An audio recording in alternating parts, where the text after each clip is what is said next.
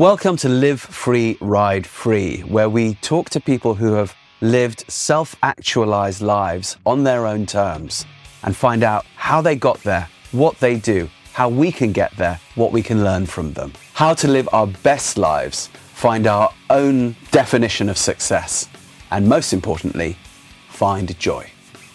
I'm your host, Rupert Isaacson, New York Times best-selling author of The Horse Boy, founder of New Trails Learning Systems and LongRideHome.com. You can find details of all our programs and shows on rupertisaacson.com. In today's Live Free, Ride Free podcast, we talk to my dear friend and I could say mentor, Tim Smit, Sir Tim Smit, in fact, who is the founder of the Eden Project, Rainforest Under a Roof in the west of England, and now starting these all over the world, and the Lost Gardens of Heligan, one of England's top tourist sites, but also just a beautifully whimsical place. This is just a little bit of what Sir Tim does. He's really at the cutting edge of the movement to bring our planet and our societies into a more ecological and sustainable future without making us feel guilty about what we do, without making us feel pessimistic about what we do. In fact, giving us all sorts of good reasons for optimism. And one of the reasons I really love talking to Tim is so often in the environmental movement, we're dealing with doom and gloom and being shamed for what we do, or taking airplanes or driving cars. Really, Tim is not coming from this place at all. Tim's giving us really practical ways forward to build this better world. So without further ado, Tim. So Tim, tell us who you are. Hi, my name is Tim Smit. I am probably the only palindrome you've ever heard of. My name is the same spelt forwards as backwards. And I was born in Holland to a Dutch father and an English mother. Dutch blue collar and English blue blood. And the interesting thing is that I was brought up in a mixture of a 2 up, 2 down in the city of Arnhem in East Holland, where my Dutch grandfather was a mill worker, and in a stately home in the north of Cheshire in England called Hertford Hall, which was owned by my grandparents. My grandfather was a mill owner. So it was a rather interesting thing because that milling tradition ran heavy, but the social class thing was massive in terms of the difference between the backgrounds of both my parents. And I have to tell you, I learned early on that the 2 up, 2 down in Arnhem was a far friendlier, loving place than a cold, stately home of an English aristocrat in the north of England. And it was always thus. It's been really interesting because when you're brought up with the social values, which I know you have, Rue, and I have, which are kind of, I don't know what you call them, they're kind of socialist, communist, capitalist, all sort of woven together into a very confusing, dessert. And the thing is that when you've been brought up in that way, I can speak about cricket until the cows come home. I can put on a very posh accent if I need to. I can get on with people who've been to all the good schools and universities. And indeed, I've been to a fairly good school and a fairly good university myself. But the thing that it teaches you when you come from the background of, say, my Dutch grandfather is you get inoculated, I think if that's the right word, or vaccinated with the thought of notions of fairness and equity and what words like belonging, meaning, community mean. And you develop a kind of, with a small s, not related to any religion, but mainly to a way of being, philosophy about the world. I was very lucky. I was unlucky enough to be sent to an English prep school at the age of 6.5. And I say unlucky and lucky at the same time. It meant that I had to lead my life because it's quite lonely being a youngster, being sent away like that. And you have to make, what it teaches you, the English public school system, is that you learn how to make acquaintanceships really quickly because they're defensive things. Almost like alliances. Yeah, they are, exactly. They're like alliances because you want to be made safe. You want to have people having your back. The effect of that is that I think look, this is dated. I'm now in my late 60s, but when I was private school, and I know it has changed an awful lot since then. There was this sense that you were forging a class of people who had a loyalty to their class because they were all sent away from home rather than to their neighborhood. And it would later shape me by not sending my children to public school because I wanted them to feel that they could play for the local village cricket team, and they would be known in the local pub and bakery, and they would do scouts and learn to go fishing, all of those things which give you a sense of who you are, a sense of self. So I was very aware, I was an observer of that class distinction.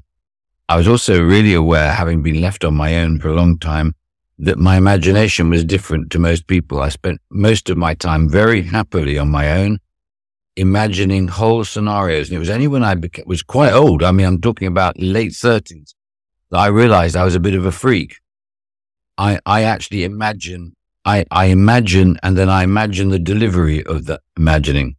And a lot of people say about me that with Eden and Heligan, how odd it is to meet somebody who is a dreamer stroke visionary, which is a rather overrated word, who not only can dream these things, but dreams the process of how to deliver them. I'm fascinated by the idea of putting one stone next to another and then another. And day after day, you do this until there's a wall, and then there's actually a roof, and then you got a building. And I can imagine it all. I can imagine the whole process. And it thrills me, absolutely thrills me. And it's who I am, actually. I've realized that I am, my greatest pleasure in life is the kissing of frogs. That's what I realized early on. I love the idea of making things that were not whole complete, making things that were broken mended, making people not unhappy.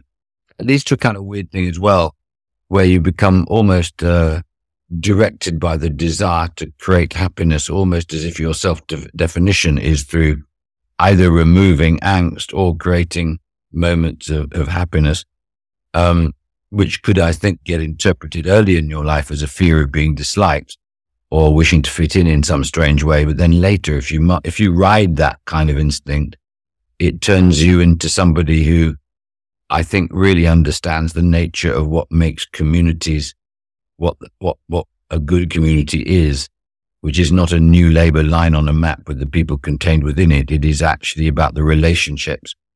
And the older I've got, the more I've realized that everything is to do with relationships, and that the biggest job you've got in life, if you're a person like you, Root, or me, you don't realize it. It only creeps up on you after years.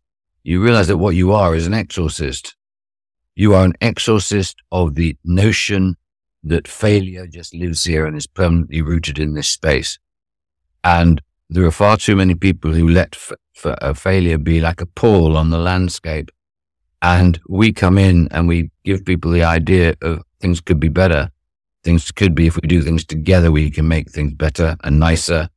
And you don't have to own all the ideas. You don't have to feel you own much of it, except the good spiritedness to actually see the talent in others. And ultimately, I think that is the wicked secret that often, especially in males, our vanity gets in the way of being quiet for long enough to listen to things, and actually realizing the pleasure of listening and really, really listening, and then understanding, and then transforming things because you've really understood, as opposed to given people the benefit of your genius. I see that with middle-aged men the world over. They want to give you the benefit of their genius and insight. And you sometimes wish they would shut the so-and-so up. Do you have a memory of the first time you imagined and then also imagined a delivery? Where are you? How old are you? Are you a boy? Where is this? Like all boys and many girls, the first dream would have been of doing the simple things like twigs and leaves and mud and making dams. That would be followed, I think, quite closely by the desire, if you live in nature rather more than most have the benefit of doing now, but of catching those things which live in the ponds and whatever, and looking at them and examining them and getting this extraordinary thrill. I mean, I can bring to mind now the thrill of catching a stickleback or water boatman and when you then graduate later on to fishing for, fish that are bigger than sticklebacks, God, I remember, getting white bread and putting it in my mouth and getting enough saliva on it so that it was pliable, and then turning it into a ball of bread, and then getting a fish hook and putting it on some line, and then throwing it across a pond where the trees were too low to be able to have a fishing rod. With throwing it, but you'd actually put a bit of candle wax on the line so that when it hit the water, the weight of the bread would take the hook down to the bottom, but it wouldn't take all the rest of the line down. It took it down as far as it would go, but then you'd have the line just lying prone on the surface, and then you'd sit there for ages, and suddenly you'd see the line at the end of it start to disappear under the water, and you'd know there'd be something big underneath there. It was sucking that bread of yours, and your head was just so full of the imagination of what it could be. Of course, in your brain, it was an enormous eel or a tench or carp or something. But just imagine what it was like when you do strike that tension of deciding, am I going to pull it? And am I going to then have the frustration of pulling it out of the mouth or whatever it was? Was it going to catch? And then it catches. And then the line bites into your hand, and you're just excited as you see a bit of blood on your hand because you've caught something that was big enough to do that. And you're sitting there, underneath the branches, and you're pulling this fish in, and just fantastic. Those big-lipped carp and tench, they're amazing. Unlike the eels, which were incredibly glamorous when you caught them, but then when you had to get them off the end of a hook as they writhed and they put their slime all over you as you took them out. Wow, that was the other side of amazing. But it was just great. That whole adventure in nature, that whole sense of the mystery of things that lived below and the things that lived above, hunting for... You see, I'm 68 now, and then it was okay to go hunting for birds' eggs and things like that. And the excitement of finding a nest, the little nest with the song thrush eggs in it, and then learning how to blow the egg and creating a collection of birds' eggs. And just learning where you'd find them. And you didn't know you were learning things, did you? I mean, I'm sure you were the same. You just suddenly, every day, you just had a bigger picture of the homeland you were walking in. As branches started to have their own history, trees had their own history of things you'd found there, things you'd heard there, things that had disappeared into there. And I loved that sense of a countryside being made, almost filled in like one of those coloring books, that what was general essence of treeness became particular trees, and you would be able to describe them to your close mates. The tree with the broken so-and-so, the one with the squirrels at the top, And I found that absolutely thrilling, discovering a language of direction, place, and being that I'd never actually truly had before. But you felt it like learning a language. But it's not the same as walking out in while it's actually being in it. It's being in nature.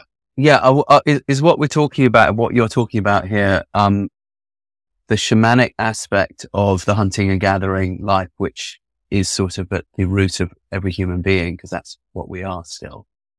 And is it also that if you learn to order a natural environment first, does it become then easier to order non-natural environments that you might want to thrive in or even build? I don't know. I think a lot of questions that you get asked, that one gets asked, you're naturally inclined to lie about. You see, I discovered that, humans don't naturally embrace chaos. They also don't really naturally embrace change. Therefore, they cannot believe that their lives have genuinely been as chaotic as they actually have, which means that when they describe their lives backwards, they give it a linearity or a shape that is preposterous, that was never like that. But you can't believe that you were quite so unfocused.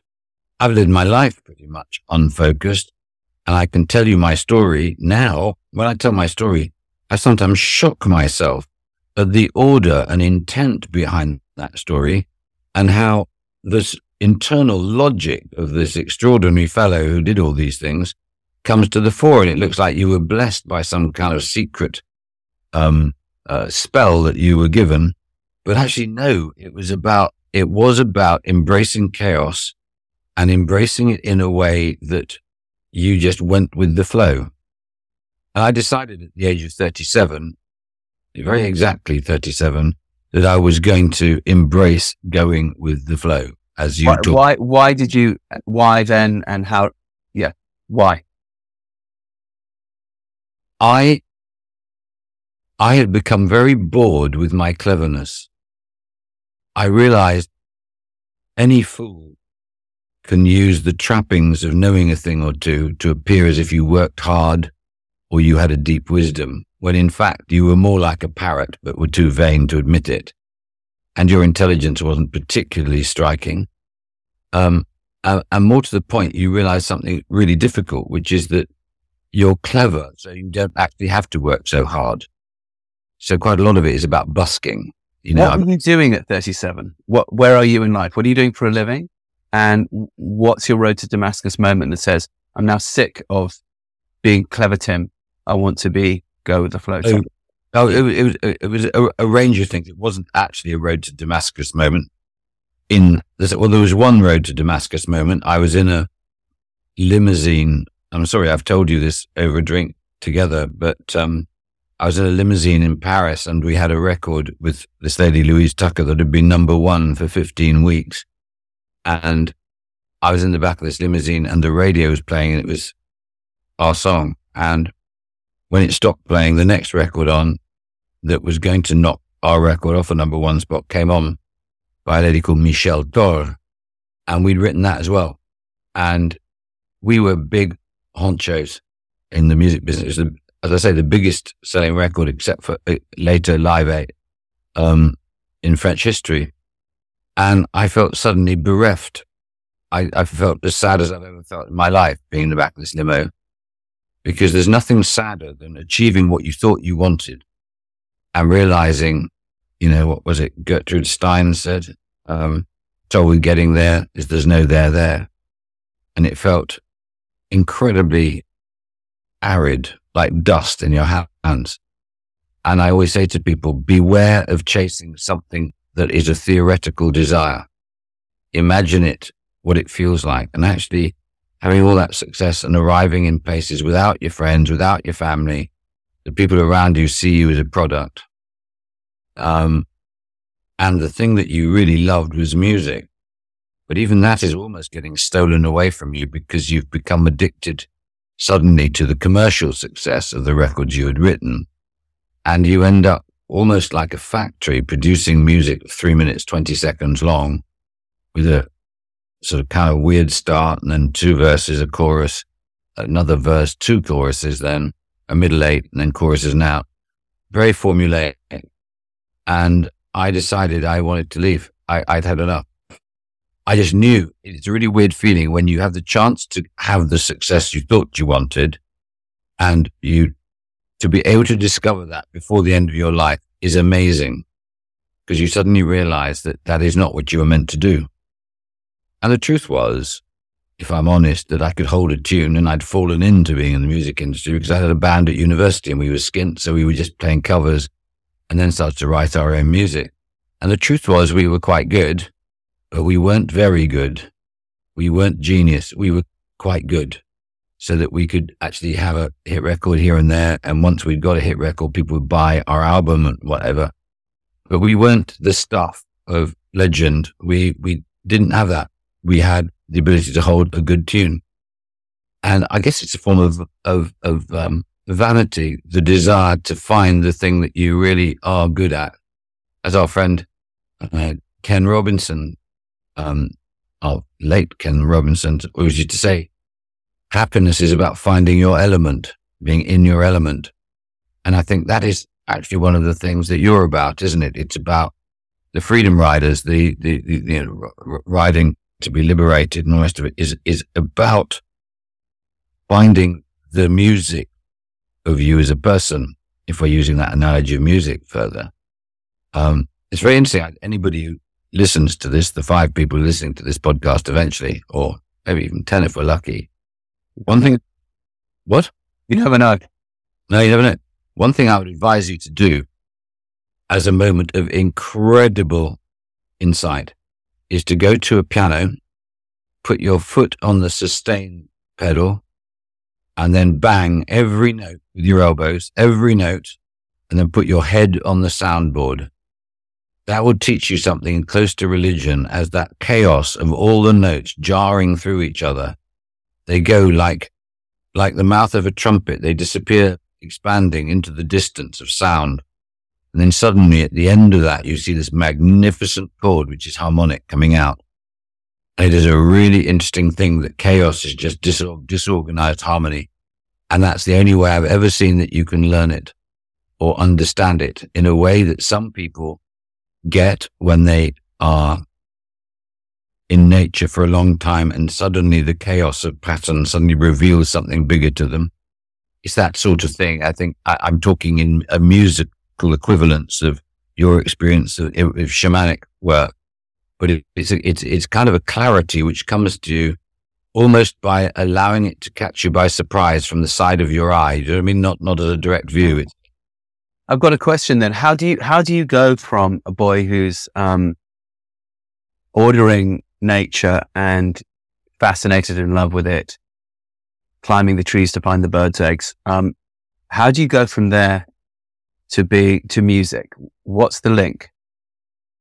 Oh, I'd always played ever since at the time. Each time I was at my English grandparents' house at Hertford Hall, they had a huge grand piano. I'm trying to remember what to make of it. A Broadwood, I think it was. And no one in the family played. And from the age of 2, I just played it. Was it in the family? Was your mum musical? Was your dad musical? Was somebody musical? My dad could play sort of pub piano, 3 or 4 tunes or something like that, which he'd been taught by my grandmother, Dutch grandmother. My mother loved music but didn't play. No, I just sat down. I mean, there are lots of pictures of me as a 2.5-year-old right through sitting at the piano with a pair of dungarees on, just picking out notes. I was absorbed by notes. I had zero interest. I was given piano lessons and I did piano up to grade 5, but I had absolutely zero interest in it. I did it because I was told to do it. And that was the only way I could get at the piano when I went up to the public school. I was only interested in composing. And it's still the same for me. I love listening to the music of other people. But if you said to me, would you like to join a Beatles cover band? I'd prefer to drill my teeth. And I love the Beatles, but that's not the point I'm making. For me, music was a form of therapy, and I from a really young age, I could play the piano to the degree where if I was feeling a bit blue, I could actually play it in such a way that, 20 minutes later, I was in a merry mood. And I've always loved music for that. And I've always loved the repetitive nature of sometimes just being on my own, playing chords with very little variation and sort of almost in a mental trance, just going round and round and round. And the luxury of being able to do that for yourself, it's just gorgeous. And that's one of the good things about having a bigger house and a keyboard and occasionally a headphone if you want to, is that you can just do that repetitive playing time after time, which pleases you, even if it drives everybody else nuts. So I've always been like that. I've always treated piano as being something which had a kind of spiritual force for me, but it was almost medical. It was like a health thing. I needed to do it. I needed to play. And I know what you mean. I have the same thing with horses. It's a compulsion. Yeah. So there you are. All right. But so then, okay. Question number 2 then. So you discover music very young. You're also discovering nature. And then through college, you have this band. The band becomes successful, or the band morphs into another band that's successful? The band morphed into another band. We came down from Durham, where it was the punk boom, and we had a great PA, and we rented it out and made quite a lot of money doing that, but we weren't that good. We went to London thinking we would make our fortunes. In punk? Sorry? In punk? No, we were actually unbelievably sophisticated. We were more on the Mark Knopfler end of things, the Dire Straits end, but not Were as you prog rockers? Were you Genesis and that, or commercial? You were kind of slightly affected poets with an attitude, with electric sounds and stuff, but it wasn't like heavy metal or anything. It wasn't quite Genesis. It wasn't the Smiths. It was. To be honest, we weren't like anything else. Mm. What was the name of the band? That band was called The Sheikh, as in the Sheikh of Araby. Okay. But anyway, we didn't last very long once we reached London, because London is a brutal place, and it's not a very good place to build a music career, to be honest, because you get there, the few clubs and pubs that you can play in, it's pay to play. You have to go there and figure your own audience. Whereas when you got to Cornwall, I mean, what's amazing, my young son, he formed a band, and in 4 years, between the age of 14 and 18, he'd saved bloody nearly 20,000 quid, because they pay really well in the pubs and clubs down here. And so we decided to become songwriters. And I was also a minicab driver, because the songwriting wasn't making us any money. And on Sundays, we'd play football down on Clapham Common. And one day I kicked a guy in the opposing team, and someone said, "Christ, do you know who you've just kicked?" And I said, "No idea, mate." And he said, "That's Pat Stapler. He's the lead sound engineer at Abbey Road Studios." So I said, "Hello." I pulled him up. And anyway, we would become firm friends. And of course, as you know, if you're an engineer in a studio, you get the ability to use what's called dead time if it's not been booked for money. Provided you've got an engineer, you use it. And the deal is that if you have the benefit of a bit of luck, you then pay a percentage of your luck back to the studio. And anyway, we did this, and it was terrible because we were working late at night, because that's when usually the dead time is. And I had my first child with my wife, and it got to the good bit was we'd got 5 record deals back to back with a bit of money, which meant that we were able to pay the studio bit and as all the songwriters or as a band? As songwriters. Okay. And we created the bands ourselves. They were kind of like Stop Water Make and that sort of thing. We were finding people to sing on these songs. And anyway, rather unbelievably, which is something which happens to me a lot, the very first night that we felt that we could get babysitters for me and the wife to go out, we went out and we had my sister-in-law babysit, and she asked whether she could bring a friend called Louise Tucker, who was studying opera at the Guildhall. And we came back from a night out, and obviously we were being polite and having small talk, and Louise gave me her card and said, "If you ever need an opera singer, call me." At that time, it never occurred to me I'd ever want to work with an opera singer. But completely unbelievably, the following day we go to Abbey Road, and the singer that we'd booked to sing on this song we'd already recorded, phoned in ill. And this is before mobile phones, right? So I only had the phone numbers of 3 other singers, all of whom were out.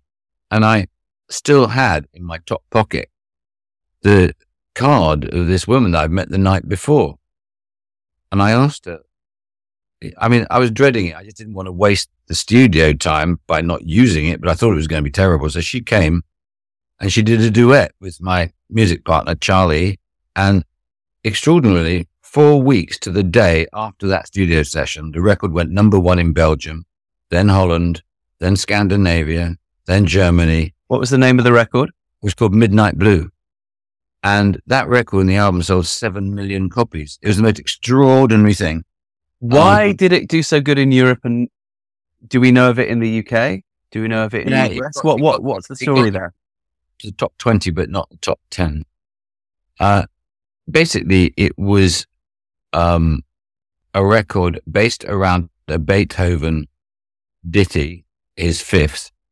And we wrote a verse for it and a chorus, and it was a duet. It was a love song. And we filmed it in Gothic. The video was Gothic in terms of Louise wearing sort of black velvet, having black coal eyes and curly black hair. So she looked very glamorous, being filmed with white horses with a full moon and a dark, dark lake. You can imagine the sort of thing. And who financed this? This is a record company had already given deal. Arista. Okay. Yeah. And then when it went to France, it went bonkers, absolutely bonkers. And it was great. And we had a good 2 years selling a lot of records. In the middle of that, I had the experience of being in the back of that limousine, which depressed me beyond endurance. And I decided to leave. Wasn't instant, but I then bought a house in Cornwall, again, completely random. I was leading my life random already. And we were on holiday. It was raining. I walked into an estate agent. I saw a house for sale. I said, I want to see that house. The estate agent said, sir, won't like it. We went to see it. We lived in Brixton, and this is 280 miles from Brixton. And we drove there the following day, and because it was pouring with rain. And then this tractor moved across us, and I had to stop. And this guy came out in a waterproof, and I wound down the window, and he said, "Here, old buck, what are you doing here?" And I said, Excuse me. Sorry. Okay. And I said, Say that again, because I'm probably going to have to cut that out. A tractor stops you. Can you the guy down, and I said, look, this is really embarrassing because we haven't got an appointment, but the house is, there's a house at the end of this road, I believe. And we just wanted to have a look and see whether we liked it. And the guy said, well, happen, it's my house. Come and have a cup of tea. So we went and had a cup of tea. The kids then disappeared into the hay barns. And 2.5 hours later, I shook his hand and said I was going to buy it. So we arrived in Cornwall about 6 weeks later. It was an incredible quick turnaround. And I basically gave up the music industry. I was going to record music for films and things a little bit, but I actually wanted to have a new life. And what happened was, again, by this time I'm leading my life by pure serendipity. I was almost thinking we spent all the money I'd made in the music industry on this house and doing it up. It was a money pit. And we were at the verge, Candy and I, of actually going bankrupt. We spent everything. I went to the dentist. This is how my life is. I went to the dentist, and in the dentist's waiting room in Tregony in Cornwall was a current copy of The Stage magazine. You don't expect to have a magazine that's younger than 2 years old in a dentist. And there it was, and I opened it up, and it opened up really randomly, or I don't know, but it opened up on a picture of the footballer Jack Charlton holding a very big salmon. And it said underneath it, Jack Charlton is to make a big TV series for ITV called Go Fishing. And we're looking for music. Now, about 5 or 6 years before that, very drunk in a studio in Farnham, I had written a song with my mates.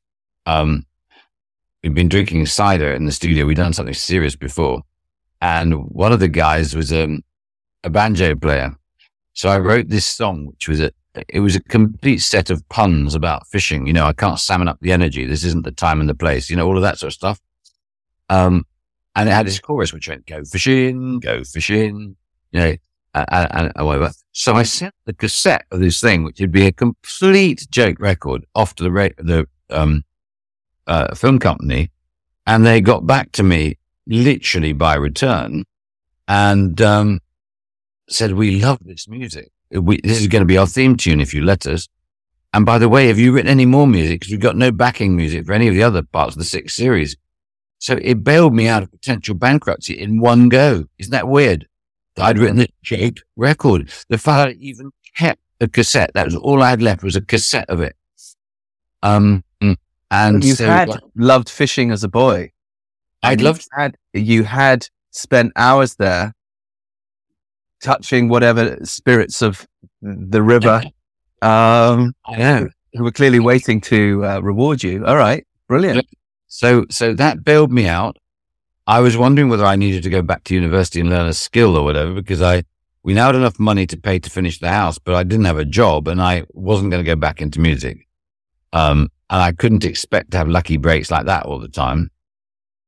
Anyway, I met this bloke who drove up in a van, and he had a trailer behind it. And he said, in this trailer is a pig. I'm either going to take it to the slaughterhouse to become sausages, or you can have it as a pet, because I know that you've got a garage that hasn't got a car in it. We could easily turn it into a place for a pig to stay.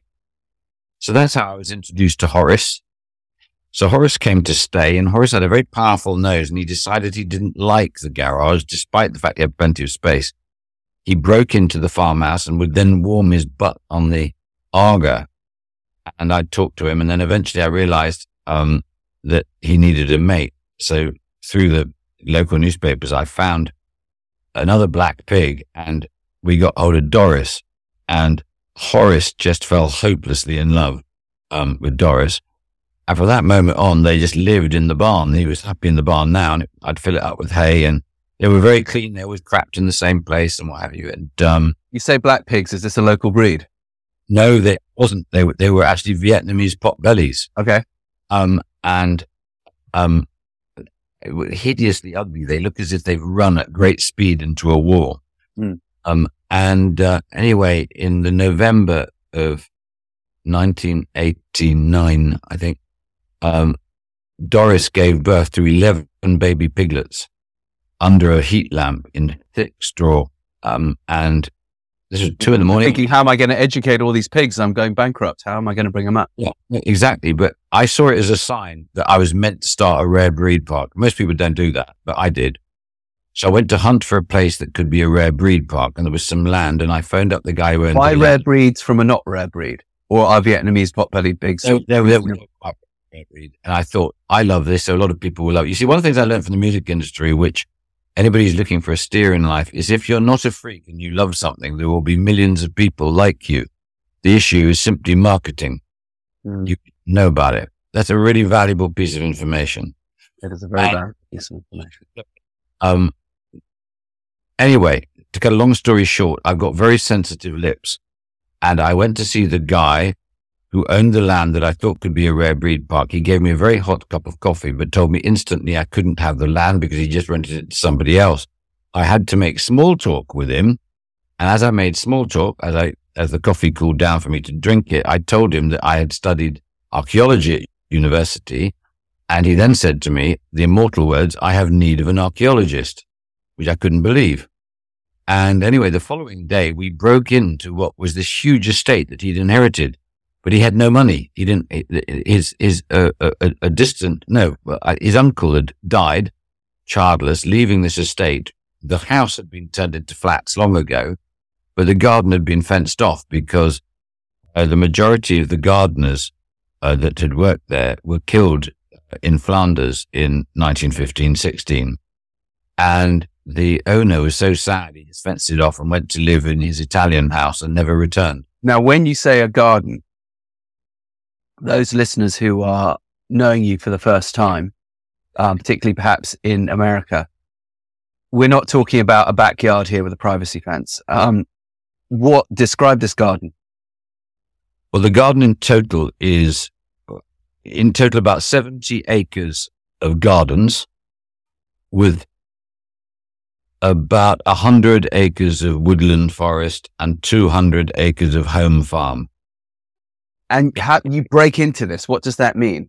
Where is it? Is it not just there to walk into? How do you break into it? No, well, the hedges that had been planted all those years ago had now become trees, and you just couldn't get through. So we had to take machetes and cut our way in, and then it's basically like a Cinderella castle of thorns. You've just got a wall of thorns in front of you.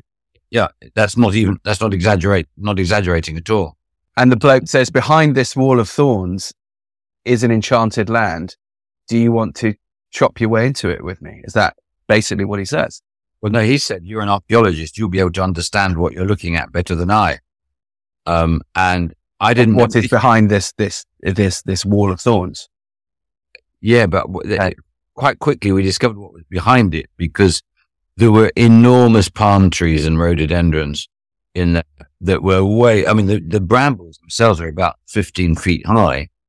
But I cut my way through with John, and I just fell hopelessly in love with it. I broke into a greenhouse after finding a wall with a door painted green, with the paint flaking and the rust was staining the wood, where the hinges were. And I put my shoulder to it to go in, and there was this greenhouse that I cut my way through very gingerly because all the wood had rotted out. So the glass was hanging like guillotines above it. And in there, the light broke in a very, very funny way, and I suddenly saw these scissors on the wall. And it's a bit like one of those 1970s paintings, with dots, where suddenly you see an elephant in the middle of the dots. It was like that. Suddenly I saw tools everywhere. I saw terracotta everywhere. And I fell in love. And the following day, I said to John, who owned it, "Look, I haven't got the money to take this off your hands, but what I'll do is I'll do a music business contract with you. You give me this estate for nothing. And if I can get it open to the public inside 2 years, you'll let me have it. And I'll be able to rent it off you into the future. And I will pay you 20% of whatever I charge net of VAT to the public." And that's how it all began. And I knew that to be famous, I needed press. And I've always been good with press. And I got the BBC hooked by telling them that I had found the finest, most romantic garden in Britain, and it was going to be called the Lost Gardens of Heligan. And I was going to give them one day to make up their mind whether they were going to come and film it. If they weren't, I was going to go somewhere else. And how did you say you got, who did you call? Why did you have someone who you could call? And why would that person take your call? I've always been socially pretty adept. So I had a pretty decent address book, and I knew music biz, basically. Yeah. Yeah. But the guy I called was the producer for Stefan Buchatsky, who was a bit of a rock god for garden films. And he was on Garden's World. And they came and they made a special. And it won the award in 91 for Best Documentary of the Year. And it was very mysterious. You see, gardens had never been treated the way I treated them. I wanted it to be very rock and roll. I wanted to even put dry ice down when people were filming. I knew that if people came to Heligan looking at it through my eyes, they would fall in love. And that's what actually happened. So the restoration wasn't about restoring it to a Royal Horticultural Society or National Trust Act. I wanted to capture the very spirit of lostness, which would make people feel the gentle ebb and flow of melancholy. Because melancholy is the sexiest thing in the world. Happy clappy is nowhere close. And I wanted Heligan to be a place which was at its absolute finest in a gentle drizzle. And that's how it's become. The Lost Gardens of Heligan are the most romantic gardens in Britain. We've won award after award, the nation's favourite garden, the national treasure, according to Radio 4. But the thing I'm most proud of is that more than 400 people have chosen to have their ashes scattered there. And I think that's a tremendous thing. That's a real accolade to the team that have restored it. But the weirdest thing, after all this time, is in my ancient age now, I can see it doesn't belong to me. I'm a steward, a complete steward, and it's such privilege. And I go around it now as a punter. I've got no sense of ownership. I mean, literally, I don't have a sense of ownership because I gave away the company that runs it to my children about 6 months ago. But I think it was necessary to put it in younger hands, keep it going, get them to understand the fact that it's a privilege to be a steward of it. It's not a vehicle for making money. It's a vehicle for creating livelihoods. We have 100 people that work there.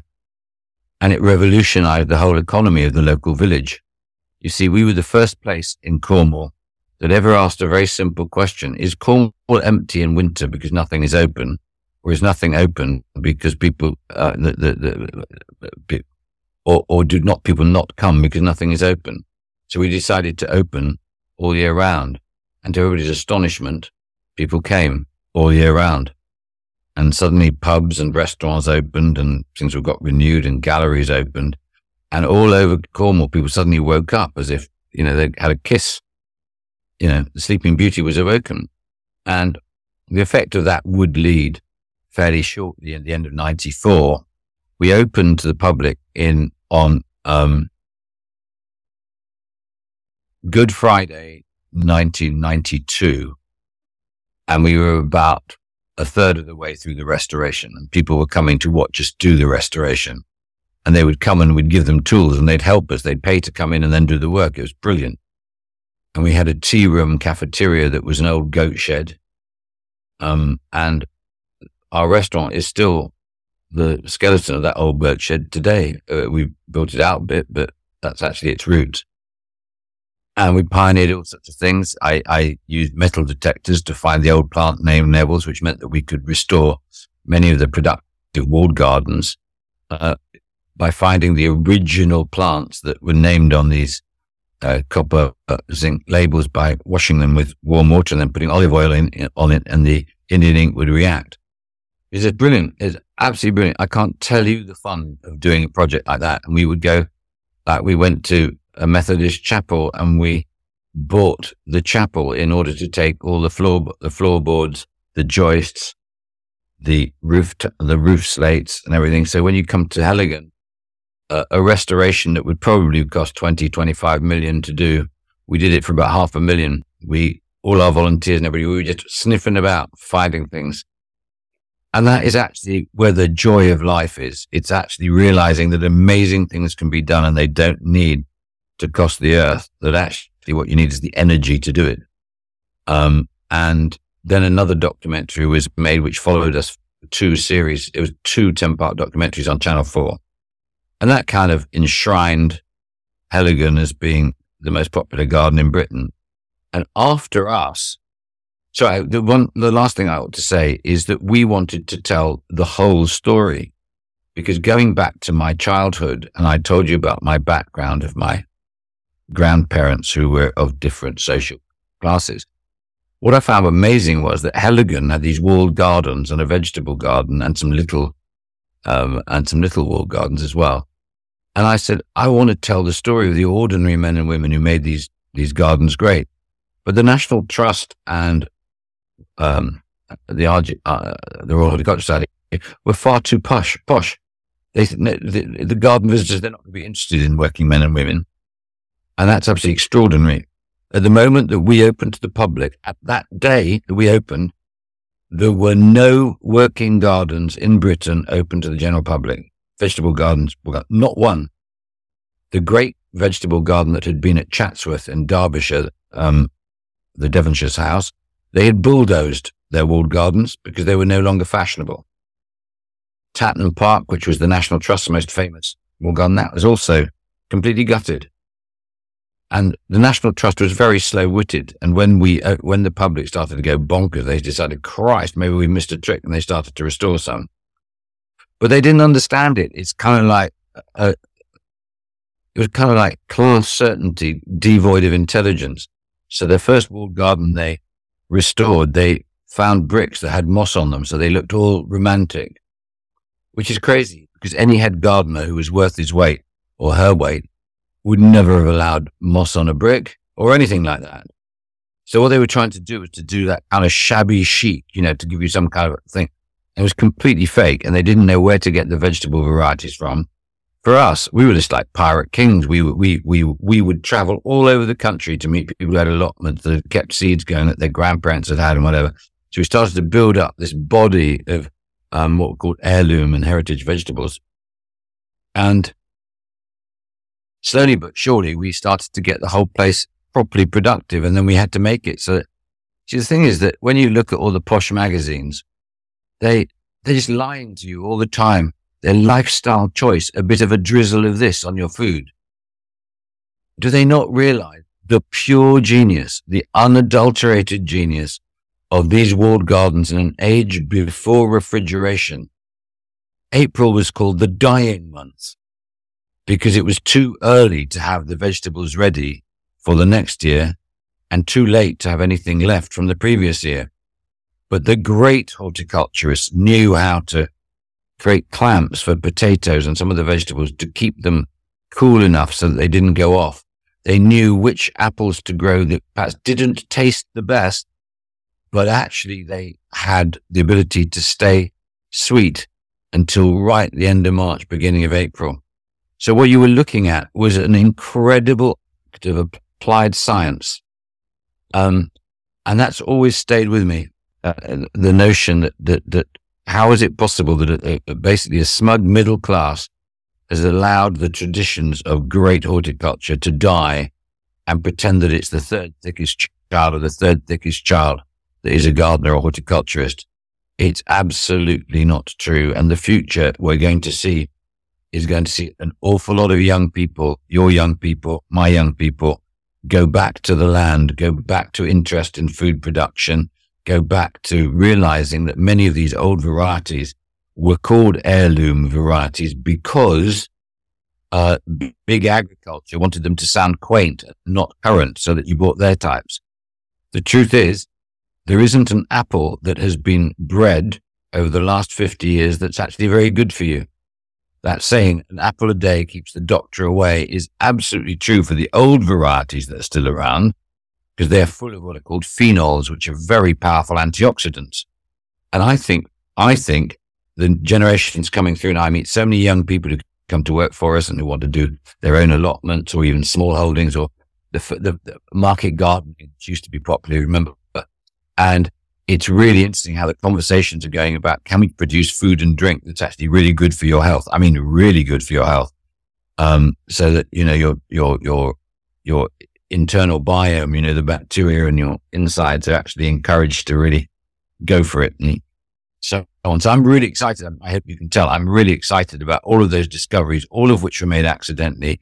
And I think could only have been made by somebody who knew nothing. I think the excitement was that for me, it was like a Sherlock Holmes adventure to try and find all the ingredients of this story, the narrative arc, if you like. And then I realized that everybody was so smug, they thought it was known. And then it wasn't. It was all about to get lost. And so the Lost Gardens of Heligan became symbolic, not only of it having been lost, but also the lost varieties and techniques and so on that also were going. And so I've been really thrilled doing that. And that would in turn inspire me to think, well, we started to tell stories at Heligan that did not have lots of Latin because I wasn't a horticulturist. So I'd ask people like, why do leaves curl? And they get so annoyed when I ask them to dumb down until they were basically telling me a nursery story. And I said, wow, that's great. And I would then tell people at dinner parties and they go, wow, really? That's great. And I suddenly realized, let's tell stories to everybody that comes and say, wow, that's great. So we told really simple stories and people got very excited. And I thought, what happens if we find the equivalent of, like a crater of a volcano, and in that volcano, like in Conan Doyle's Lost Worlds, it's where you've got this lost civilization. And we would gather all of the really important plants in the world together there to tell people about how dependent we are on the natural world. And that's what happened. I decided to do the Eden project and gathered a team around me, and we built Eden with a whole bunch of volunteers to start with. And then we raised a lot of money through the lottery, banks. Overall, it cost about £144 million, but it's blinking great. It's designed on principles that were invented originally by Buckminster Fuller, who's my hero, the Bucky balls, the strongest structures on Earth when they're fully built and the weakest structures on Earth until the last moment of their being built. And we created 90,000 tons of soil, and we opened to the public on St. Patrick's Day to celebrate all of the Irish builders who'd made this possible, because we built it on time, on budget. And the other thing that's great is we don't allow advertising on site, because we want people to understand and read the landscape as a wild place, even where it's nurtured in a husbanded way. But we wanted people to just have one place where they weren't being sold to, where you didn't have QR codes, where you didn't have buy such and such a coffee. So anyway, Eden is a really good place. You get about 1 million visitors a year. We've put nearly £2 billion worth into the local economy out of opening it. And we built it starting in 1994. The idea, we opened, as I say, St. Patrick's Day 2001. Took us actually 2 years of building. But the amazing thing is today, all the things we were championing then have become fashionable.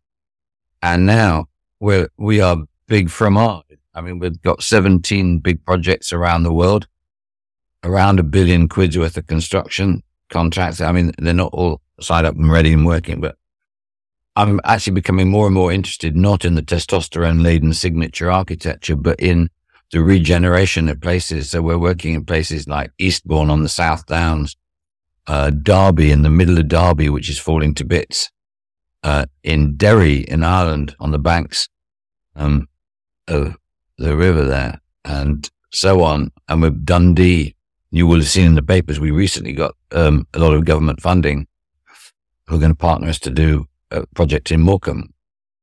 But basically, all of this is about storytelling. Everything is about storytelling. And these are all old, no longer fashionable, falling down, what people in England would call crap towns. Yeah. And then what they need is an exorcist. And that's us. And we come and we tell them, you think this is crap? It's wonderful. And you know, the most amazing thing about your town is you, the people. Yeah. And stories. So stories and creating groups of people, a crew, wherever you go. People are just not expecting people like us with our background to actually listen. Just listen. Don't give them the benefit of our genius to regenerate their town. Help create a story in which they regenerate their town and you fill in some gaps where you can help. And the biggest task is to make humans realize what is possible. And that's why Eden is really powerful, because we have done big things that everybody said was impossible. We've done deep geothermal. We've dug 5.3 kilometers down and we got 187 degrees centigrade water coming out the ground. And everybody said we couldn't do it. The government said we couldn't do it. Scientists said we wouldn't do it. We have done it. And to anybody listening, probably coming to the end of this, but anybody listening is, do not believe the establishment that amazing things cannot be done. Because when you look at our nation, I would put to you, we're living amongst a whole bunch of people that are ill, but we don't know it. And that illness is a collective PTSD. And that PTSD is because we aspire to so much, whether you're formally religious or not. We know that we're living in a country where its equity, where its social values and care are being honored almost in their being ignored. We know that. To say that again. We know that every child instinctively should have an equal opportunity to an education. We believe it is wrong to allow children and adults to be hungry, to not have a roof over their heads, and so on. There's a whole long litany of things that we know. We know that it's cravenly weak to allow companies to poison our water and think that you're unbusinesslike or you're not a proper capitalist if you complain about it. This is rubbish. We've created a world of lies.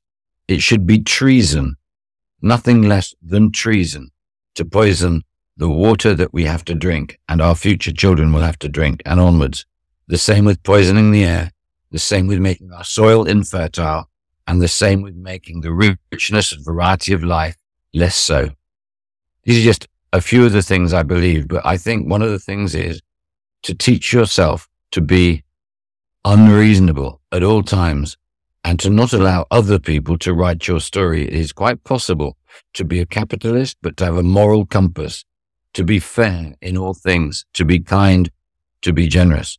To be a capitalist only means that you gather things and resources together to enable something bigger to take place, to be honest. And if you get to that place, you're in a very good place. And I have a dream that we can make a country in which people can dream of aspiring to achieving these things. Our dreams are too small.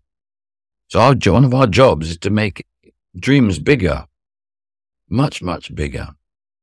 And you're looking beyond the UK now, right? So you're doing Edens in other countries. Yeah, we do there in Dubai. Okay. Why? Why are you doing Dubai? And is that ecological? Is it ecological to put rainforest under a roof in Dubai, or is it actually taking loads of resources, or what? And China, you're doing China as well, right? I believe. Yeah, but we didn't put a rainforest under a roof in Dubai. We built like a steampunk cartoon ecstasy in environmental science. And it was the most popular thing at Expo. It was really, really cool. And my son, Sam, who's the creative manager for Eden, he came up with all these things that, like, the first thing you saw as you went in was some questions. Would you rather kill the last panda and nobody knows you did it? Or would you rather not kill the last panda but everybody thinks you did it. And he's done about 30 questions like that. And to go into a place which is unlike any science institution you've ever seen, with families just talking and arguing and berating each other for what they've said that they believe in or whatever. Yeah, I think every thing that every Eden that we do has got to be a provocation. What's the point? We're not in the business of doing theme parks. We're in the business of creating hope, entertainment, and a sense of possibilities. The thing that I really want people to feel from Eden is that the future still does remain ours to make. It's not too late. We can still do amazing things if we organize ourselves around various principles and speak truth to power. Speak truth to power. Look, I've taken up far too much of your time, but the last thing, what I'm about to tell you is you probably have to pay £10,000 just to hear what I'm about to tell you. It will be so valuable in your life. It's worth everything else I've said up to this moment put together, and probably 100 times more than that. If you really, really want to change your life and have an exciting life and taste the unexpected, accept every third invitation you receive. That does not mean you don't accept the first, but it does mean you accept the third and you don't give yourself a get out of jail card unless it clashes with a really important domestic obligation like a birthday or anniversary. The reason for that is that most people think they are thinking beings, but most people are sheep. Most people carry a weight of what they call thought, which is the clothing of people like them of their social class or gleaned from the pages of magazines they deem to be of their social class. And they've built up because they're taught they have to have a view. It is not possible to have a view on all the subjects we've all got views on. Before you wonder, I don't exonerate myself from this. I'm just really interested in my own prejudices and how I come to have them. How come I'm against nuclear? How come I'm against this? And you suddenly realize the shallow-minded waffle brain that you are, because you didn't know enough. Therefore, it was easy and comfortable to do. Oh, some people I admire are against nuclear. You know what I mean? So you build up this whole picture. Now, when you accept the third invitation, you are surrounded by people you did not intend to meet. You didn't intend to meet them. And I've learned this incredibly valuable fact, which is that an awful lot of middle-class people believe that going to university or anything else is, or going to a really smart public school, is so that you meet the people you need to meet. People, the thing I've realized is this is a lie. Genius is not created by meeting the people you need to meet. It's caused by meeting the people you didn't know you needed to meet. It's people it had never occurred to you that you would need to meet, so you wouldn't have searched for them. And there you are, stuck at a social event. I've had to open old people's homes. I've judged dog shows, cat shows, pet shows of every description. I've opened surgeries. I've championed gardens of every description. Dozens and dozens and dozens and dozens of events. And almost every life-changing professional event that I have ever attended has been the third invitation. Why that number? Why not take them all? Why not do them all? And just be open to everything? Because I'm also open to loving my family, having a life. I don't want to be out every night. When you do something public like I do, I could be out every single night, and I don't want to be, but I do to leave myself open to the potential for chaos, the potential for the completely unexpected. And Eden would not be there today were it not for me doing that. Because one of the things I went to that I would never have gone to, one of the people in the audience heard me talk, and later on, he happened to be in a room in the middle of Plymouth. He had been the chairman of Somerset County Council, and he'd be present in this Nissan hut in the middle of nowhere. And Eden was not going to get its money. And then he stood up and he said, "Gentlemen, ladies, I was present listening to this man speak in a Nissan hut near Taunton. He so obviously loves the West Country, not just the narrow confines of Cornwall. And we in Somerset will drop one of our projects so the Eden Project can go ahead if you all drop one each. Claps of Stout Party, that one night to 50 people and a dog was worth £12.7 million.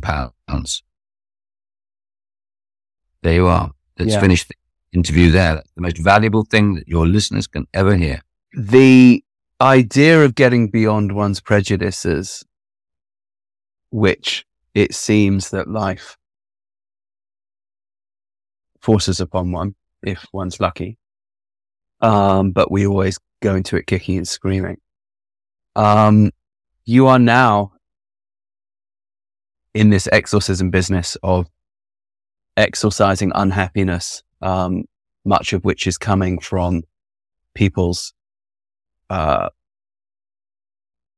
divorce from the natural world, which is where we started with you, by the side of rivers and climbing trees, and then into music, and then back into nature again. Ecology, as you say, it's all becoming fashionable now. We are no longer the hippie margin with the mainstream. What's the single biggest thing we all get wrong about ecology?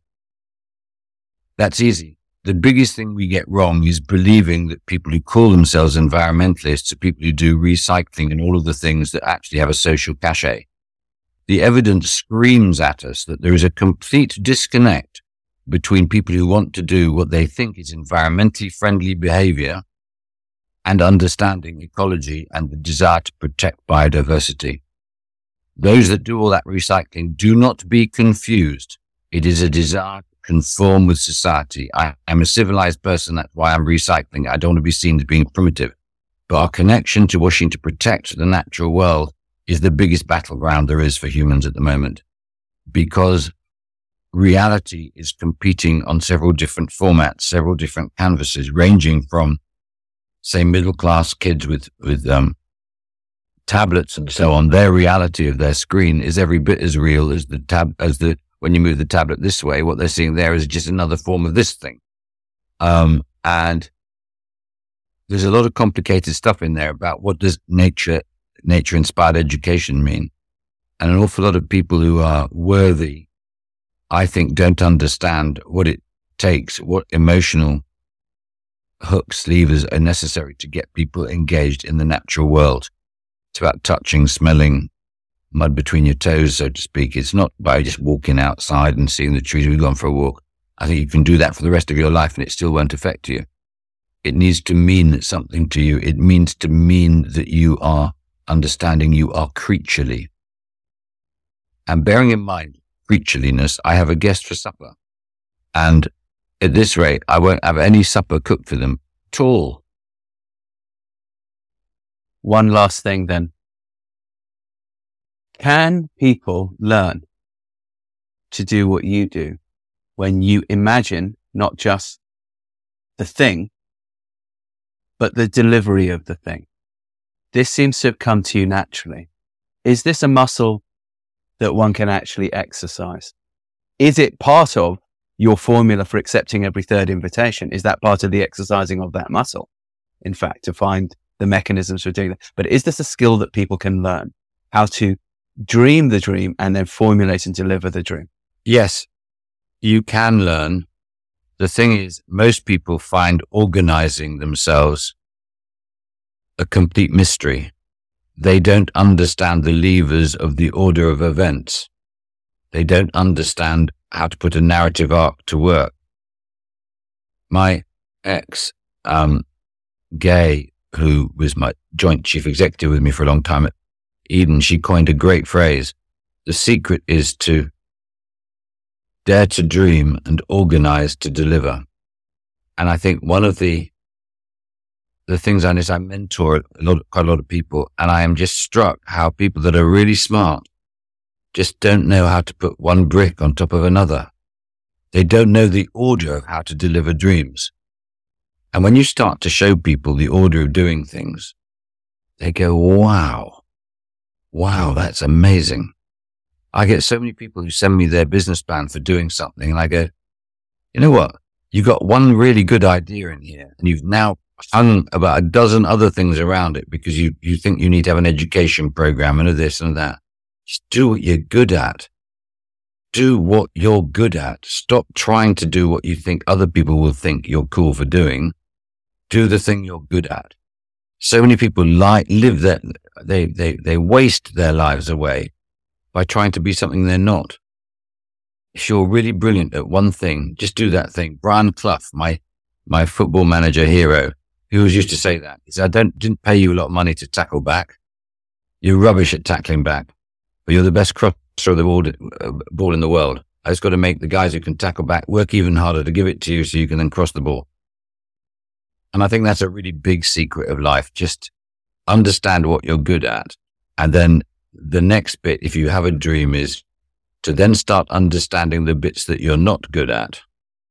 I knew when I built Eden, I knew when I did Heligan, that my temperament, the way I speak, would not encourage bank managers. I knew the more that I was fantastical, the more their eyes were with me, their hearts were with me, and their brains were shutting the wallet because they knew that they would look foolish supporting somebody who was a dreamer.